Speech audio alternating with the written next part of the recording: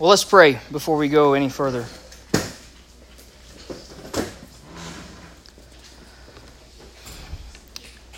Father, our hope and prayer and desire and need in this moment is for you to meet with us and for us to hear from you. And we know that that will only happen if your word is applied to our hearts by your Spirit. So we ask that you'll give us your Spirit, that we might be enabled to see you through what is written here. Lord, we know that there are a lot of things that various people are facing, even this week, even tonight. And so we, again, know that you're the only one who can give comfort, who can give answers, who can truly meet us where we are. So, Lord, we pray that you'll take our hope off of other things, off of other people even, and put them fully on you. We pray that in Jesus' name. Amen. All right, please turn in your Bibles to the book of Acts and chapter 6. Acts chapter 6 in the New Testament.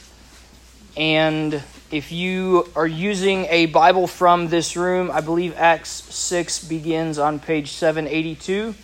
So that might help you to find it fairly easily.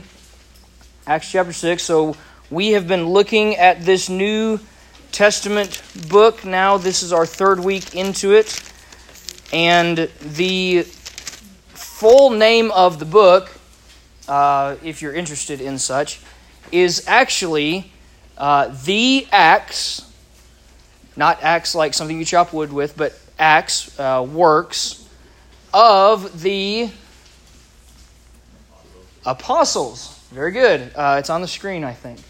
So you're helped in that way. Or you could just look at the front of the book, because it's there as well. The Acts of the Apostles. So the deeds, the works, the actions of the Apostles. That is its right name, so I'm not saying it should be something different, although many have said that this book actually maybe more accurately describes not necessarily the acts of the apostles themselves, but the acts of the Holy Spirit working through the apostles.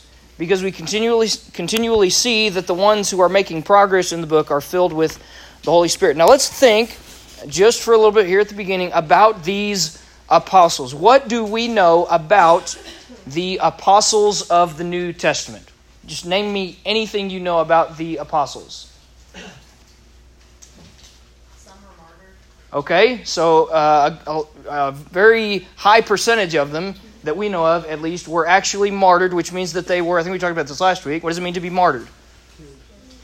Killed for something you believe in, for your faith. That's exactly right. Yeah, so a lot of these guys, history tells us, were put to death because they believed so strongly in who or what? In Jesus. Yeah, these guys were apostles of what person? Jesus. Yeah, so to be an apostle actually means one who is commissioned or sent out on a task by another person. So they're not just apostles like that's a job title that anybody could have. It means that you actually were chosen and then sent forth on mission by someone. So these guys are apostles of Jesus. What else do we know about them?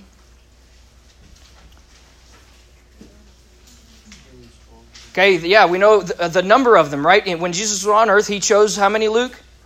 12 to be his apostles. Now, sometimes we call these guys disciples. That's also a fine word. But actually, as you read more closely in the New Testament, we would conclude that Jesus had hundreds of disciples. In other words, hundreds of people who followed him pretty regularly and would have listened to his teaching and so forth. But only 12 of them whom he chose as apostles and then sent out on mission. We even know something of their location. Where were they at the beginning of the book of Acts? You remember what city? Jerusalem, yeah. So Acts 1:8, the verse we've looked at as kind of the probably key verse of this whole book, Jesus said to them, "You will be my witnesses first in Jerusalem." So where you are. at that moment. So we know that at least at this moment they're in Jerusalem. And what is their mission? They were called to be, we just said it, Jesus said, you will be my witnesses. So this whole theme we're kind of talking about here from Acts. Now, did these apostles always do everything right? No, they were human. They had flaws. They made mistakes. But they were most successful when they obeyed the Holy Spirit.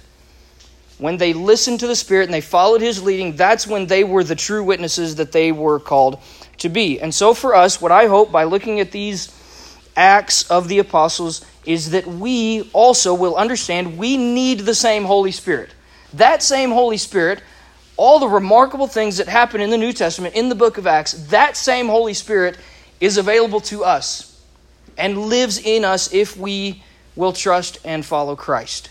And we need that Spirit, and we need to receive Him, we need to obey Him so that we can also be the witnesses of Jesus that we are supposed to be. And one thing we'll see tonight and try to emphasize is that witnesses belong to churches, and so therefore if you are a true witness, you will involve yourself in what we would call the true work of the church. And we're going to see some of those works tonight, because tonight we're actually not just going to see true witnesses, but what would be the opposite of a true witness? A false witness. That's exactly right. And those, of course, have no interest in doing the things of Jesus or of His church. So far in Acts, we've seen Jesus ascend back into heaven. He was on earth, but now He's gone back into heaven. But He has sent His Spirit so that His people can have the Spirit. His followers then can be His witnesses. And those witnesses carry on Jesus' work. They're still telling the message of Jesus. Last week, we saw that these apostles, a lot of them were threatened. Remember, they'd share the gospel and then they would receive threats. Well, this time we're going to see not just threats, but real severe actions on those threats. Now, I want us to think about this as we kind of work our way through this.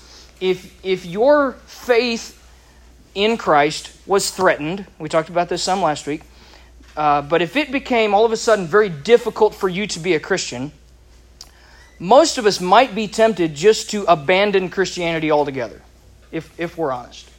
We might consider just giving it up. So what we want to learn through this passage and through the example of these apostles is, what is it we're actually called to? What is it that we as witnesses and we as a church are called to do so that if we're threatened for our faith, we won't be tempted to abandon it entirely. So there's going to be 3 main points tonight. If you've got the bulletin, which I think you all do, I want you to fill in these blanks. Not just because I think that the outline is the most important thing about this material, because it's not, but I do think it'll help you to retain the material a little better, and I think it'll be a good discussion guide for your small groups when we break into those here a little bit later. So 3 things that the church does that we as witnesses, if we will be consistent to these things as well, I think we will stay faithful the way Christ wants us to. So here's the first thing that the church does. Number 1, the church cares for its members.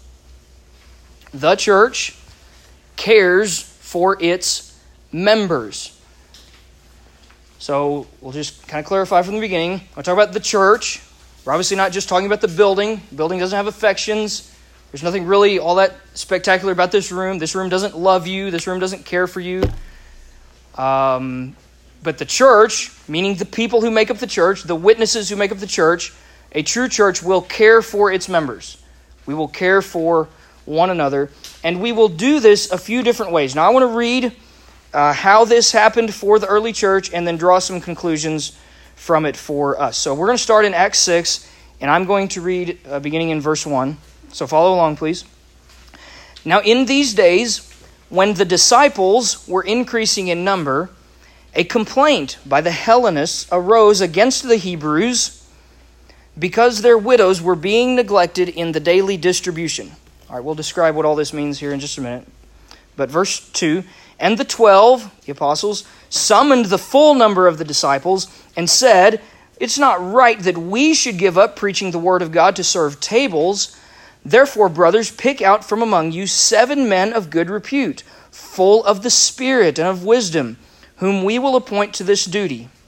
But we will devote ourselves to prayer and to the ministry of the word." And what they said pleased the whole gathering, And they chose Stephen, a man full of faith and of the Holy Spirit, and Philip and Prochorus and Nicanor and Timon and Parmenas and Nicholas, a proselyte of Antioch. And they set these before the apostles, and they prayed and laid their hands on them, and the word of God continued to increase. And the number of disciples multiplied greatly in Jerusalem, and a great many of the priests became obedient to the faith. So what we see here is this church in Jerusalem caring for each other, going out of their way to make sure everybody's needs are met. There's a few ways they do this. So the church cares for its members by praying and preaching the word. Praying and preaching the word. Even after you become a Christian, one of the greatest needs that you and I have is to constantly be reminded of the gospel. To constantly be reminded of who Jesus is and what he's done for us and the good news that he offers to us so that we can continue to live by it. And so the word of God must be central in the church. So do you understand that when your pastors, Bible teachers, Sunday school teachers, small group leaders, whoever it might be, when these people teach you God's word, they're doing it because they care about you. It is an act of love for you. It would not be very loving for them to have access to God's word and to know it and then to not share it with you. That actually would be very unkind of them. So don't view Bible teaching as something that we kind of have to slug through in order to get on to the important things. The church cares for each other by preaching and teaching and praying through the Bible. And so these apostles were like, we can't neglect to pray and to preach. So we're going to need more help to meet other needs of the church. So the second way that the church cares for its members is by providing for the needs of all members. Providing for the needs, and you could especially here probably say physical needs of all members, and I put in there regardless of race and class. Because this actually seems to be some kind of a racial issue. Did you notice the two people groups there in verse 1? You have Hellenists, so that would be those who spoke Greek. And you have Hebrews, that would be those who spoke either Hebrew or Aramaic. So these two ethnicities belonged to the same church. They maybe weren't able to really interact all that smoothly with one another. So there's already that kind of racial tension probably in this church. But the Greek-speaking people had needs as well, right? Their widows still needed to be taken care of. So it would have been wrong for the church to just ignore the Greek-speaking widows just because they couldn't communicate with them, right? So church members, all of them were to pitch in, use their gifts. By the way, all of you, if you are a follower of Christ, you have certain spiritual gifts that you can offer that would be beneficial to other people in the church. So use those, utilize those. Some of you have natural talents that you might not think of as a spiritual gift, but you could offer them to the church. I just heard this afternoon that our children's ministry is looking for someone who can play the keyboard in children's church a couple times a month. I know for a fact some of you in here can play the keyboard. And that might not seem like a very spiritual gift, but that would be a way where you could meet a need among your brothers and sisters in Christ by doing something you already know how to do. That would be a good way maybe to apply something like this. And the third way that the church cared for its members in this section is by promoting leaders. By promoting leaders to ensure that none were overlooked. So you might not be able to tell this just simply by reading the names here, but you would conclude that all of the names listed here are actually Greek names, which means that they put Greek men in leadership so they could be, because they would be more helpful to these Greek widows, these Greek-speaking widows. And that way, everybody's physical needs and spiritual needs could be met. Because they didn't have to stop teaching the Bible.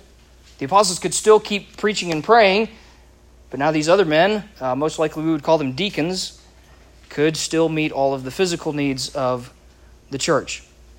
Now, we all, again, there are specific ways where you and I can and should care for one another in a tangible way. And we should do it not to the neglect of other people who just might be different from us. And so this is why I have tried, and I think this is one thing I've done sort of well. I have tried to surround myself with other leaders who are better than I am at relating to you, quite honestly. So you have a stronger relationship with some of your small group leaders than you have with me, and they care for you a lot of times better than I do. And I confess, I don't always do a very good job of caring for you the way that I should, and by God's grace, I will improve in that area. So I admit that to you, and I want to do better, and I want all of us to understand we have a responsibility to care for each other. No matter how different someone else might be, we need to look for ways that we can care for one another, care for our members. A true church will do it. The second thing a true church does or is that the church, we see here, is concerned for its message. The church is concerned for its message. Another way to say that is it should matter to you, it should matter to us, not just that we are preached to or taught the Bible. It should matter what we are taught. It should matter what is preached. You should care about the content that you are hearing. All right? If you hear something from me that contradicts what you know to be true in the Bible, you should tune me out. You should stop listening to me. You should pay much more attention to Scripture and to those who teach it truly than to someone who would try to deceive you with it. It matters what we preach. So, notice what is contained in this message. And this is a long section, and we won't have time to read through all of it. But there are certain things that are true of this message, and we'll try to point those out as we go. So, this message that the church was concerned with was accompanied by wonders and signs. By wonders and signs. So, we kind of zoom in. Look at verse 8 of chapter 6.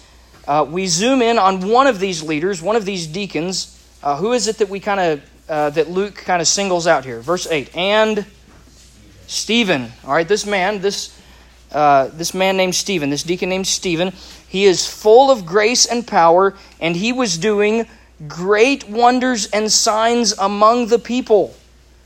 Stephen was doing great wonders and signs among the people. Now, what are wonders and signs? What would be a synonym for that? Miracles.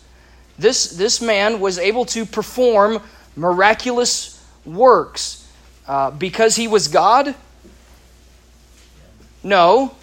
But because God's power through the Spirit enabled him to do this, just like we saw last week with Peter and John and the abilities that God gave those men to perform miracles, to do signs and wonders. And it didn't prove that they were God. In fact, they said, we only can do this because of who Jesus is and what He's allowed us to do. And it validated what they were saying.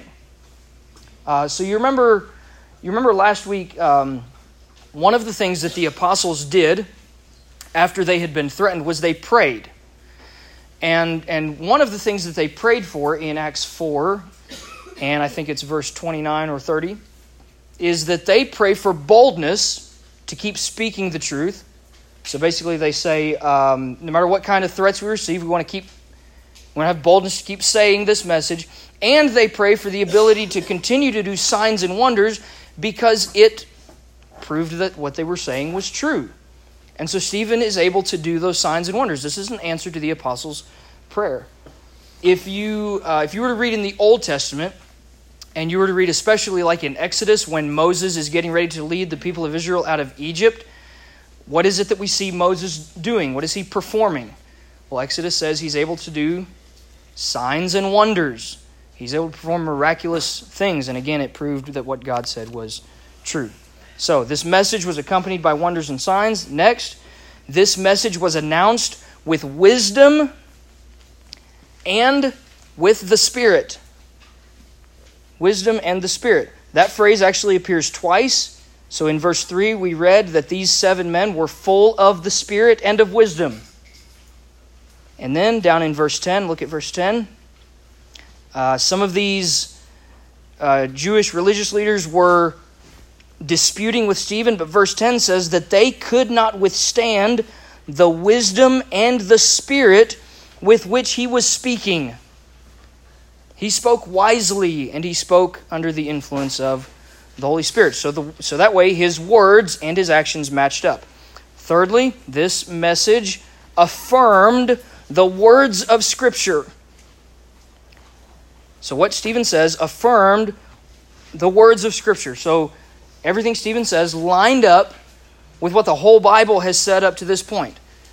Now, we should try to make sense of this. What Bible did these guys have? What was their version of the Scriptures here?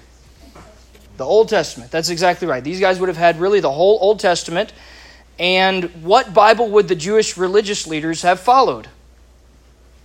The Old Testament. That's exactly right. So Stephen is not like trying to bring up a different holy book and say, hey, you should pay attention to what this says instead of the Old Testament. No, he's using their Old Testament, their Bible, to show them that the message he's preaching is actually right and that they are wrong to oppose him. So, again, I wish we had time to read through all of Acts 7 to kind of show how he surveys really the whole Bible, the whole Old Testament, to prove this point. But here are the connections that Stephen does make. Okay, Stephen reminds them of God's promises to Abraham, and here was that promise summed up: offspring who worship God in the land. All right, God promised to Abraham that Abraham would have offspring, he would have children and grandchildren, he would have a lot of descendants, and those descendants would worship God in the land of Canaan, in the promised land that we sung, that we said we're all bound for. And really you could say those are three different promises. God promised that Abraham would have offspring, he promised that they would have a land, and he promised that his offspring would worship in the land, and all those promises are fulfilled by Jesus and in Jesus. All right, Stephen also affirmed, the next point, God's presence with Joseph and the patriarchs, or we would say like spiritual forefathers, and God's presence ensured that Joseph had favor, write that in the blank there, favor instead of affliction. So think about that. God looked favorably upon Joseph. Joseph was a descendant of Abraham. Joseph had been afflicted. Remember, he had been sent to prison. He had been sold into slavery by his brothers. So his life started out as one having much affliction. And yet God looked favorably upon him. And Stephen reminds them that God was with him. And because God was with Joseph, God was then with the entire nation by sparing them from further affliction, from the affliction of famine. The next thing Stephen emphasizes is God's provisions through Moses, namely deliverance and salvation. God provided for the whole nation of Israel through Moses deliverance and salvation. So God's people were sent into Egypt. In Egypt they began to grow and multiply. Pharaoh became threatened, began to kill their children, their male children. And yet Pharaoh then was kept from destroying Moses and really kept from destroying all the nation. And then ultimately Moses was the one who grew up and then led the nation out of slavery in Egypt through the Exodus at the Red Sea, which in the Old Testament was really the ultimate picture of the way that God rescued his people. And then we even read about this last week, and Stephen brings it up again here, that God promised that another prophet like Moses would come. And do you remember who we said the fulfillment of that was? Who is the prophet like Moses who came? Jesus himself. So again, all of these provisions, all these promises fulfilled in Christ. Next thing Stephen emphasizes is that God's purposes through the prophets. And his purpose was to dwell with his people. To dwell with his people. And that happened mainly through this building that we know of as the temple, that God actually came down and filled the temple with his glory and spoke his message through his prophets. And yet there were some prophets, even in the Old Testament, who were persecuted. And Stephen reminds us of this as well. He talks about the persecution of the prophets and then ultimately of God's son. He tells these Jewish religious leaders that he's having to stand before and testify about all these works. He reminds them, your forefathers persecuted the prophets who spoke about God coming to be with his people, and you persecuted God himself when he came to be with his people. You persecuted Christ. Look all the way near the end of chapter 7 and look at verse 52. He tells them, which of the prophets did your fathers not persecute? And they killed those who announced beforehand the coming of the righteous one, whom you have now betrayed and murdered.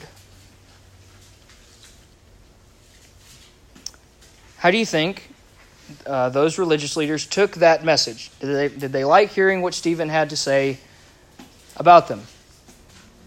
Of course not. Look at verse 54. Now when they heard these things, they were enraged. So write this in your notes. The message angered the witnesses, who then stoned Stephen. The death of Stephen is actually spoken of in very remarkable terms. Verse 55, but he, full of the Holy Spirit, gazed into heaven and saw the glory of God, and Jesus standing at the right hand of God. And he said, behold, I see the heavens open, and the Son of Man standing at the right hand of God.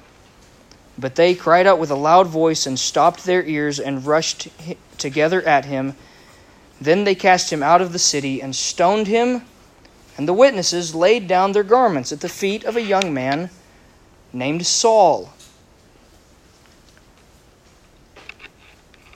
And as they were stoning Stephen, he called out, Lord Jesus, receive my spirit. And falling to his knees, he cried out with a loud voice, Lord, do not hold this sin against them. And when he had said this, he fell asleep. Think about those sayings right before his death. Receive my spirit, and don't hold this sin against them. Sounds like another man's dying words, right? Like Jesus himself, right? Father, forgive them. They don't know what they're doing. Now think about Stephen's message, first of all. Think about this message that he spoke that got him into this kind of trouble, that had him opposed to this level. Stephen's message is the same message that you and I hopefully are here to hear more of tonight. He preached the gospel. He preached the main message of Christianity. He emphasized that God has existed for all time, and God has been at work throughout history. But God's people have continually rebelled against him. God's people have turned their own way, like we read in Isaiah a little bit earlier. God's people have deserved God's judgment. They deserve God's exile. They deserve to be afflicted for their sins. And God has promised that judgment will come so that all who remain in rebellion against him will indeed be separated from him forever. And yet, Stephen points out that all the promises of God are fulfilled in Jesus himself. That the Son of God came, that he took our place, that he took judgment upon himself when he died on the cross, when he was persecuted by evil men. He died so that you and I don't have to. Our sins, our rebellion against God can be forgiven because Jesus has suffered in our place, and God raised Jesus from the dead, so that you and I and all who trust in Christ also don't have to fear death. We can have eternal life with Christ. Now think about the consequences of that message. Stephen obviously faced the ultimate consequences, right? He was put to death for preaching that message. But if that message is really true, isn't it actually more risky to not share it, like to not speak it, and to not believe it? So if the worst thing that could happen to Stephen was that he was put to death, well, he faced that, right? But what's the worst thing that these unbelieving Jewish leaders could have faced? Not death, but what would come after death for them if they remained in unbelief? Eternal punishment in hell. That's exactly right. So as risky as it was for Stephen to speak the truth, it was actually more risky for him to not believe it, because these other guys who persecuted him were actually in more danger. So the reason the church cares and is concerned about its message is because we believe this message is really true. It is really important. And it must be shared, which is why the third thing the church does, number 3, the church is committed to its mission. The church is committed to its mission. So, look at chapter 8, and we will read the first couple of paragraphs here. Acts 8:1, Saul approved of his execution, and there arose on that day a great persecution against the whole church in Jerusalem. And they were all scattered throughout the regions of Judea and Samaria, except the apostles. And devout men buried Stephen and made great lamentation over him. But Saul was ravaging the church, and entering house after house, he dragged off men and women and committed them to prison. So at that point, the church members in Jerusalem could have just thrown in the towel. They could have said, okay, Stephen's dead. We see what happens for sharing this message. Thanks, but no thanks. They could have done that. And yet, that's not what we read. Look next at verse 4. Now those who were scattered went about preaching the word. Philip went down to the city of Samaria and proclaimed to them the Christ. And the crowds with one accord paid attention to what was being said by Philip when they heard him, and they saw the signs that he did. For unclean spirits, crying out with a loud voice, came out of many who had them, and many who were paralyzed or lame were healed. So there was much joy in that city. Skip down to verse 12 and look at this statement. When they believed Philip as he preached good news about the kingdom of God and the name of Jesus, they were baptized, both men and women. So they were scattered. It's interesting where they go. Where does it say that verse 1 says they go? They were scattered throughout the regions of Judea and Samaria. So again, think about Acts 1:8. You'll be my witnesses first in Jerusalem and then throughout all Judea and Samaria. So here they're going from Jerusalem out into the regions that Jesus had told them to go. And they're leaving because of persecution. So without this persecution, they might not have gotten this mission going the way that they were supposed to, which showed again that God was in charge no matter what. Now let's go through these subpoints real quickly because we see them actually repeated a couple of times in this chapter. So, persecution caused the church to scatter. Caused the church to scatter. We read that in verse 1. Next point, those who were scattered preached the word. We saw Philip doing that in Samaria. The preaching of the word then caused many to believe. Caused many to believe. Remember, they paid attention to him. They saw that what he did lined up with what he said. Next point, those who believed were baptized. This is the same response we saw when Peter preached his sermon back in Acts 2. And then lastly, those who were baptized received the Holy Spirit. Now think about this. Once those who believed were baptized and they received the Holy Spirit, what did they also become? Witnesses, disciples. So now there are more witnesses to go and to do this work in Judea and in Samaria. And you see that pattern a couple of times in Acts 8, even with Philip and the way that he goes and finds this Ethiopian official reading from Isaiah, what we read earlier. And the Ethiopian is like, look, I don't understand this at all. And Philip is like, let me tell you. And he shows him how the whole thing points to Christ. Now, here's our mission. All right, lest we think that all this is great for them, but not for us. Our mission is exactly the same. Jesus has called us to be his witnesses and to go make disciples in all the world. Start where you are locally and then spread through the globe to all nations, making disciples. So, it's very important, I think, for us to examine ourselves, okay? Are you filled with the Holy Spirit? Do you have the Holy Spirit in your life? Are you a true witness? If you are you caring for one another in the church? How are we doing at that? How can we do better at that? How can we care for one another? Do we truly understand this message that we're called to share? Can we explain the gospel to people? And then will we take that gospel message around the world, even if it means giving our lives for the one who already gave his life for us? So, I want us to conclude. We're going to pray. Here's how I want to do it, though, just as kind of an act of showing our care for one another. This might seem cheesy, but I think it's how I want to conclude. I want everybody to stand up before we pray. So stand up. And I want us to, we don't have to like circle up or anything, but just kind of come close enough together that we can all kind of put our hands on each other's shoulders or something as we pray. So come in kind of toward the middle. And we're just going to kind of, some of you don't have to move, but come closer.